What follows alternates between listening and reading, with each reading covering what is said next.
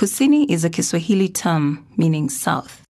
Kusini is the media initiative of SCIS, the Southern Center for Inequality Studies, a research and policy center based at the University of the Witwatersrand in Johannesburg, South Africa. The SCIS is an interdisciplinary inequality research unit working with partner institutions in South Africa and across the world with a focus on the Global South. In the first episode, we looked at a brief history of work, detailing the shift from home-based work to factory-based work, and then back to homework driven by technological shifts and the COVID-19 lockdown. We discussed the challenges faced by home workers, the growing precarity that it creates and arising from its isolating nature, the challenges it poses for the organization of workers in ensuring that labor rights, which go hand in hand with human rights, are upheld.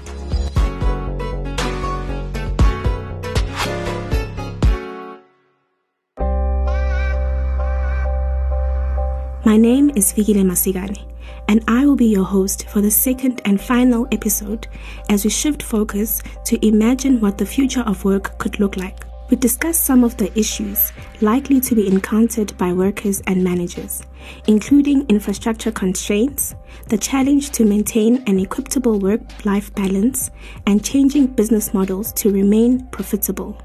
However, these challenges are not new and have always existed. The sudden shift to homework and the sheer proportion of workers is what has raised them to the fore again. Due to COVID-19 and the imposed lockdown, more people than ever are working from home. However, could we be completing a circle and returning to homework as the new norm? For many, this shift has been sudden and far from ideal, as some lack the necessary infrastructure to accommodate such a transition. Namely, many lacked access to the internet and a designated working space. In addition, other workers find their social interaction fragmented, as others were forced to balance productive work with care responsibilities. In reality, some tasks are only partially suitable to be performed at home, while others cannot be undertaken from one's place of residence. This then highlights some of the limits of the spatial reorganization and domestication of work. Yet, as mentioned in the first episode, working from home is not new, and an estimated 18% of the workforce could be working from home across developing countries. Women, in particular, have been working from home while balancing care responsibilities. This then begs the question, does the recognition and attention that has been given to this homework highlight the class divide? Could it be that unions and even governments are paying more attention to the exploitation and increased precarity that comes with working from home because a growing number of the middle class has now shifted to working from home? Is this further evidence of a gender and class divide in the South African labour market?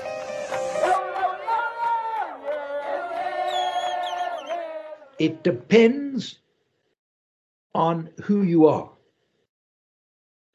And the advantage and disadvantage will be determined by, firstly, whether you're a man or a woman,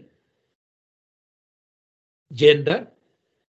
It depends on the nature of your job, whether you're a high-skilled professional or a relatively unskilled, low-paid worker. It depends, in other words, on your gender, on your class, as to how you would answer that question. So, from a point of view of a woman who is working from home, I think the advantage would be that you have access to your children and your family, and that can be a plus, but can also be a great tension in the work-life balance, because you may find yourself having to play this dual role of being a mother and being a worker. And you may find it very stressful and demanding. So I think it in a way, the advantages and the disadvantages depend a bit on the social characteristics of the person we're talking about. Working from home, it saves you transport costs. I mean, that can be a major factor. Because, we here in South Africa, people spend a significant amount of their income on transport. And you find that the train's not run because they're dysfunctional and people use the taxi, and the taxi is more expensive. So you may end up spending 20% of your salary on travel. Now, working from home is a great cost saver then, both in terms of travel, because you may find yourself 2 or 3 hours a day traveling back and forth. You are able to spend time with your family. And, instead of having to say, my daughter is sick and therefore I can't come to work today, I have to look after her and take her to hospital, you're on site. You can engage in this care work. And also, a third advantage is that it can be seen as safer. You're in a sheltered space, you're at home, you're not subject to any possible harassment or any possible hijacking or anything of that kind. So there are many advantages for working people from it. On the other hand, there seems to be a lot of psychological stress that emerges from a number of studies that I've looked at, where people feel that working on your own with a lack of social interaction with other people, not only is it lonely because you're isolated, it seems as if people become very anxious and even have an impact on their self-esteem. I think that would be, for me, one of the key, the first key problem. And it can, in close contact with people over time, it can lead to tension between partners, and one partner may feel that the one is working all the time, and so there's tension between them. So it brings the factory, if you like, or the office into the workplace, and brings in those kinds of tensions. But I think there is a number of there is a second problem, I think, about working from home. So the one is a kind of, if you like, socio-psychological. Okay. The second one is that points to the fact that people actually overwork. They actually work longer hours because they don't quite know when to stop. If you go from home to work, so your office is where you work, your home is where you relax. How do you relax at the end of the working day if home and work are the same place? When do you relax? So if you like, there is to go back to the work-life balance. It starts to blur the boundaries between work and pleasure and leisure. And so the studies have shown that people actually worked higher. There was a study of a travel company in the US, and they found that there was a 15% increase in worker output. Working from home tends to be more favorable to professional and managerial people. And people at the lower end of the scale get left behind. And one of the most interesting things is therefore the difference between those households that are electronically developed and those that are not. So if you're working from home and you've got internet connection and reliable electricity, then you can carry on as normal. In fact, you can increase your output, you can increase your skills, you can get ahead of the game if you're a student or if you're a worker. However, if you don't have connectivity, you'll slip behind. So in other words, I think working from home can deepen inequality in South Africa. Just to illustrate my point, although 56% of South Africans have internet access, only 11% have it at home. Do you get the significance of that? So if we're going to think about the future, then the implications, you have to think about ways of dramatically increasing internet access across the population as a whole. The shift of the home being the workplace under these conditions also means that workers are working longer hours, often with no break. Many people speak about this working from home as involving working longer hours. People are now living at work as they are constantly working. We spoke with Professor Emeritus Barry Dowletsky of the Joburg Center for Software Engineering. It's been a huge challenge for me because I'm the kind of person who usually does find it hard to draw a line between work and non-work. And when one comes home, there's a physical change of location. There is a sense of work has ended.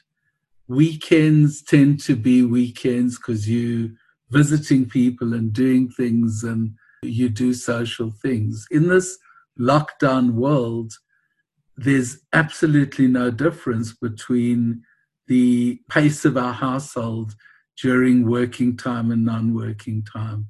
So work just flows into everything. And for the first month or two, I was working twice the number of hours that I worked before lockdown. And I was starting to feel burnt out. I was starting to really feel the strain of doing that.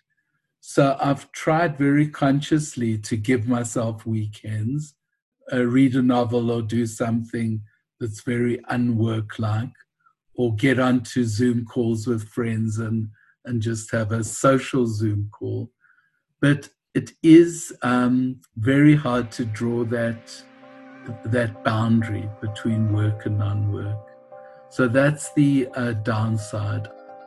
The challenges that are faced by workers who are now working from home also affects the managers and supervisors who must monitor and keep companies running, with all the challenges in order to save livelihoods and jobs. Dr. Jean Leger, CEO of FESCU, talks about the challenges the company faced with the shift to home working. When I saw COVID coming at the beginning of the year, well, sort of going into February, I cancelled some of my overseas trips to see customers around the world. And as it got closer, we started doing experiments with all the staff who could. So anybody whose work could be done at home. In other words, they weren't running a factory machine. Every one of those people, we set them up to work at home. And we had dry runs at home so they could actually see what the problems were going to be. Was it going to be internet? Was it going to be no power? So we could fix up all those different things. And then, of course, the lockdown struck us. All South Africans will have to stay at home. My day changed dramatically. I've had to develop new habits. What it's meant is that my working day is much, much longer than it used to be. Because it's so hard to stay in touch. So we have a bit over 100 staff members, and I have to stay personally in touch with a lot of those people. And we have customers all around the world, and we have sales offices all around the world. And one also needs to try and get exercise in this time. So what my typical day will be now is maybe 7:30 or 8 o'clock. I will go for a walk. I will take my phone with me and a notebook. I might have prepared a little agenda beforehand, and I'll start making calls. I'll call New Zealand. I'll call Australia. I will call any issues arising on those calls. We will have conference calls with whoever in South Africa is involved with that. My day will go until easily 9, 10 o'clock, maybe 11 o'clock. So yeah, it's really extended the working day dramatically. But we're very lucky. Our business is still going. We've just had to work certainly 30 to 50% harder just to stay where we were before. The shift from home-based work to the factory also changed the regulation of work by the employers. Work was no longer task-based, as it were, but it rather became time-based. Workers were regulated by the time put in at work as opposed to the tasks completed. How do managers monitor and supervise remote workers? I have not got a clue. One simply doesn't know. If people don't want to work, there's absolutely, you've got no visibility. We've got no visibility. You can get programs if you want to that provide a kind of computer monitoring and so on. Well, if you are serious as a manager and you're doing creative things and we don't have the time to do that kind of stuff. We've got too many crises all the time. There's just not the time to do that. No doubt we'll see in the long term that certain people don't pull their weight. Like a salesperson, if you're just not seeing any sales, we're going to have to say, we're sorry, we're going to have to make a new plan here. And then I've had other people who were just not achieving anything. And I mean, they're serious people, but I think they were distracted because there's so much information coming on. They've probably got TVs running at home. They're nervous. They're worried about their families. They're worried about their salaries. Somebody in the family has already probably like the wife has been retrenched. So suddenly the husband's income is all there is. And it was very important that both incomes. And I had to say to them, either you do something differently, but we can't carry on like this because it's clear that nothing's being achieved. And they'd say to me, well, what must I do? And I said, I'm sorry, I have not got a clue what you must do. This is a circumstance which none of us have ever faced. You've got to work it out. So they've been really difficult calls. Fortunately, where that has happened, we've seen a great improvement. And I've still got to have some hard conversations with some other colleagues who are just not doing enough.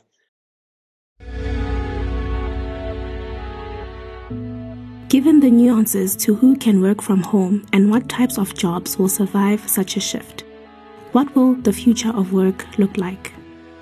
It appears then that the future of work will follow a hybrid model, with those workers whose jobs can be significantly undertaken from home and those with the necessary infrastructural requirements working remotely. In terms of getting the work done, I can see very little reason to go back to the way I worked before. To even think now of getting on a plane, flying to London or to New York for a 1 or 2 day meeting and then flying home again seems crazy. I can't imagine doing that. And I think the people that I would be meeting would also think it's crazy to do that, because the quality of the interactions, as I said, is just as good as if I were face to face. So I think that there could be rare occasions where I have to go and visit someone. We're doing work with people in Uganda, and I was intending to spend a lot of time this year going to Uganda, and I would still probably go once or twice just to see what's happening on the ground, but most of the training and activity we'll do remotely. So I don't think we'll go back fully to where we were before. The flip side of the coin is one about how you monetize what you do.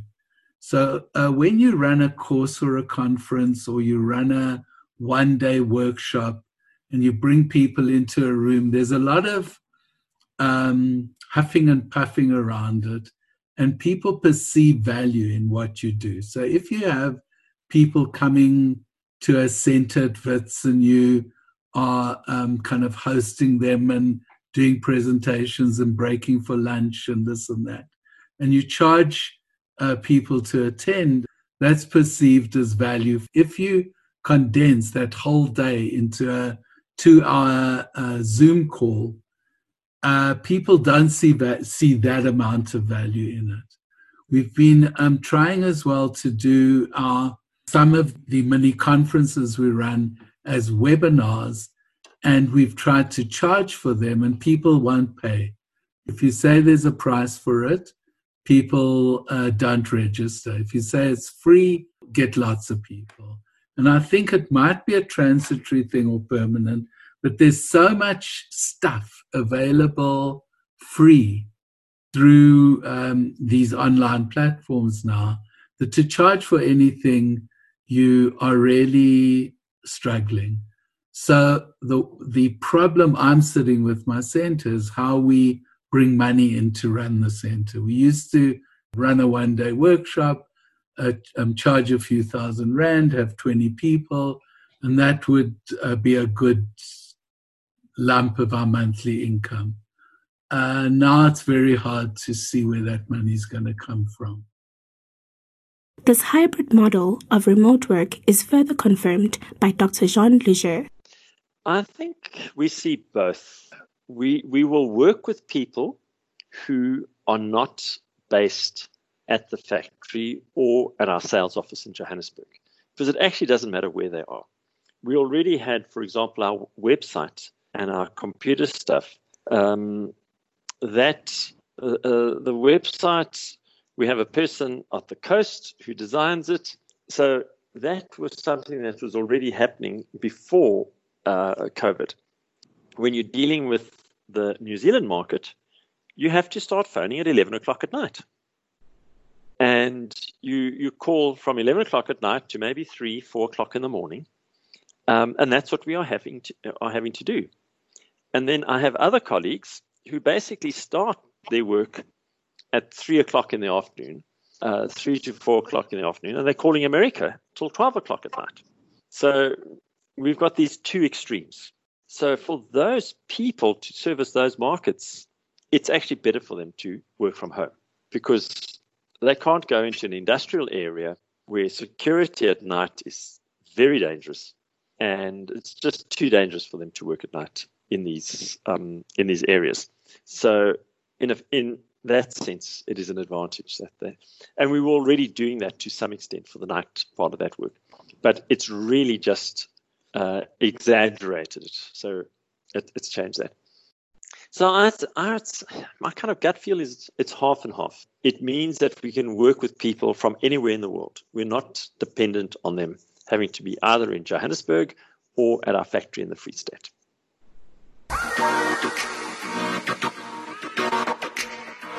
A lot has been written about the impact of the technological shifts to the future of work. This, coupled with economic implications of COVID-19, will be profound, both globally and in the Global South in particular. This impact will differ in ways that are magnified by existing inequalities for groups such as those with low skills, the underemployed, and other marginalized groups. Such significant technology and pandemic-driven shifts reveal existing fault lines as well as who society cares the most about and who it often ignores.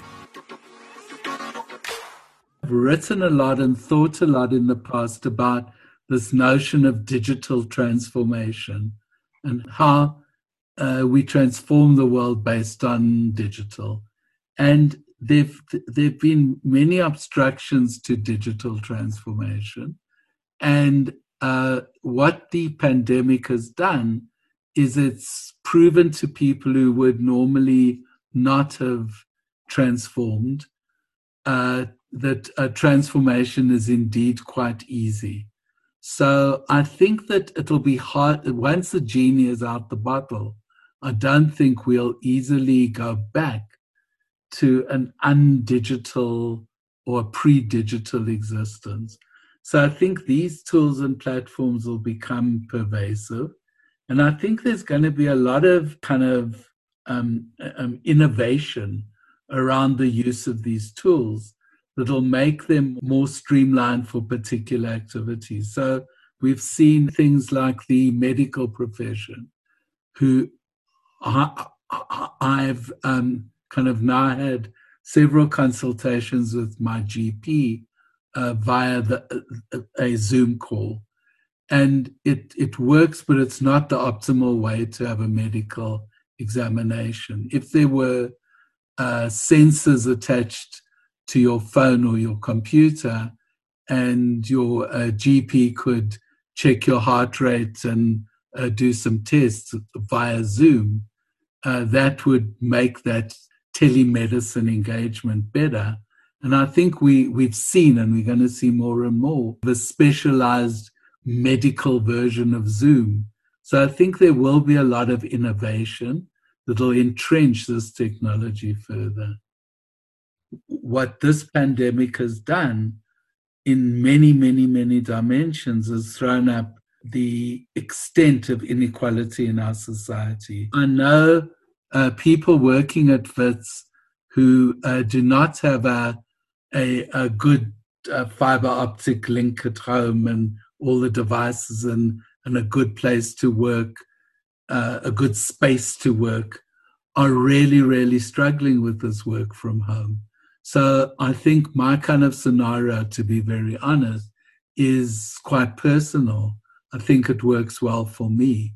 But I think that I can even think of close colleagues at WITS who are finding it very difficult because they don't have the connectivity, they don't have the devices, they don't have the quiet space that I've got to work. And they would jump at the opportunity to be back at the office working there. So I think we are in this kind of conundrum of that the kind of inequality is being really thrown up in sharp contrasts.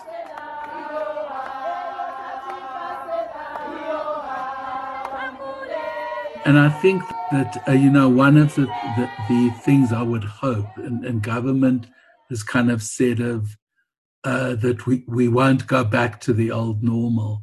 I think if they're serious about that, they'll give a lot of attention to the digital divide and how we narrow or we eliminate it, because that will move the country forward in many, many ways. And I think it's the kind of grand project that our country should look at in terms of digital connection now. It's doable. There's been pieces written about Vietnam, for example, where they've been on a massive connectivity drive, and it's lifted the whole economy just by giving everyone a cheap and reasonable connection. Further constraints to working from home include mass load shedding. Eskom, a public utility company responsible for the generation and supply of electricity in South Africa, has been faced with capacity issues and has been forced to provide rotational electricity supply to limit the load on the generational plant. Few homes are equipped with generators and alternative power sources, such as wind and solar, which further limits ability to work and overall productivity. In the hybrid model of the future of work, it is worth noting that certain occupations and types of work will not shift to places of residence and will continue to be undertaken at formal or designated places of work.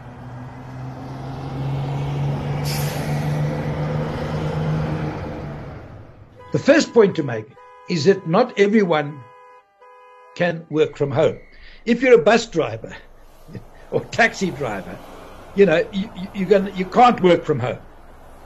If you are a nurse or a doctor, you can't work from home. If you are a shop assistant and a retail shop, you can't work from home. So, roughly speaking, it's possible, and there was a study done in the US now during the lockdown, And the study found that of the total population, 42% were working from home. 32% were not working at all. They were unemployed. And 26% were classified as essential work. So I think the lesson I'm taking from this is that the 2 points. The first is that we'll never reach a situation that everyone works from home. It's a fantasy. That there's always going to be a situation where you're going to need places where people gather together to work. That's because there are certain jobs, a construction site, for example, that can't be decided. I don't think we should get into this kind of imaginary idea that everyone works from home. There's going to be people who are going to have to leave home and work elsewhere.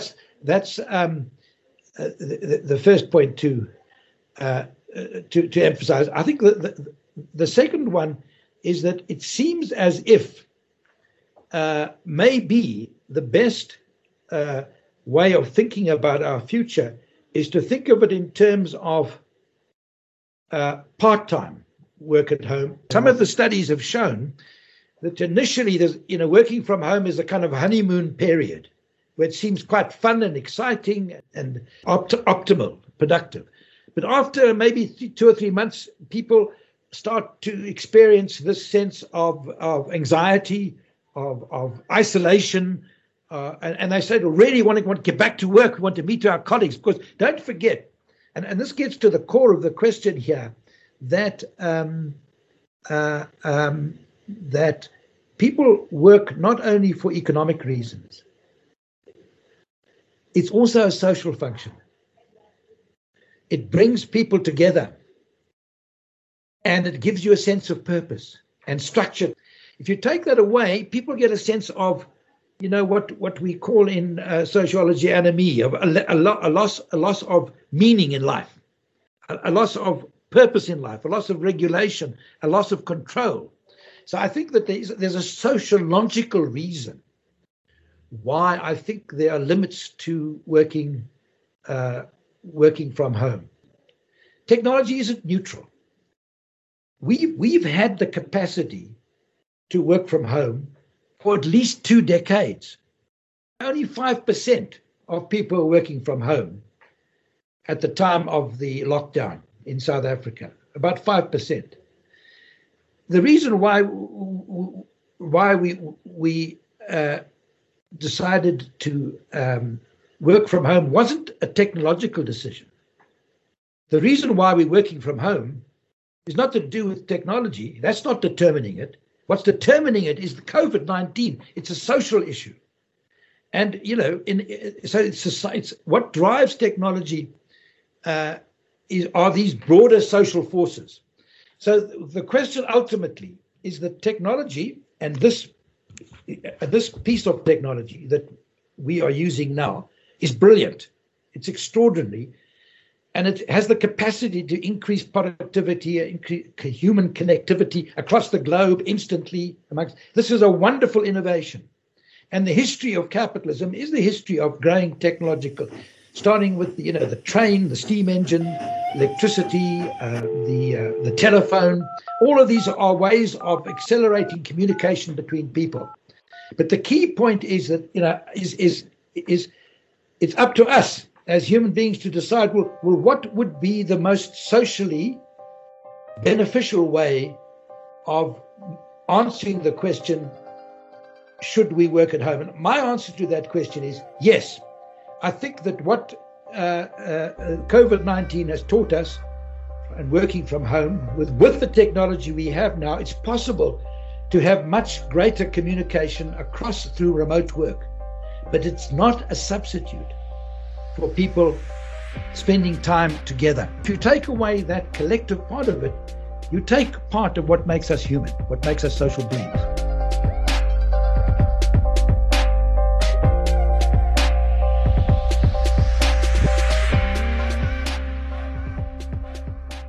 What is apparent is that the future presents a hybrid work model with some workers working remotely some of the time and others being based at the office fully.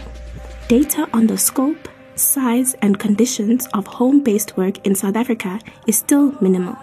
Whether the COVID-19 crisis continues or not, home-based work may well become the next terrain of worker struggle. We hope this has been an educative and thought-provoking experience. Thank you for joining us on this discussion. This two-part series linking the history of work and the shifting nature of work driven by the COVID-19 pandemic and other technological shifts was brought to you by the Southern Center for Inequality Studies with sponsorship from Friedrich Ebert Stiftung, South Africa. I have been your host, Fikile Masigane.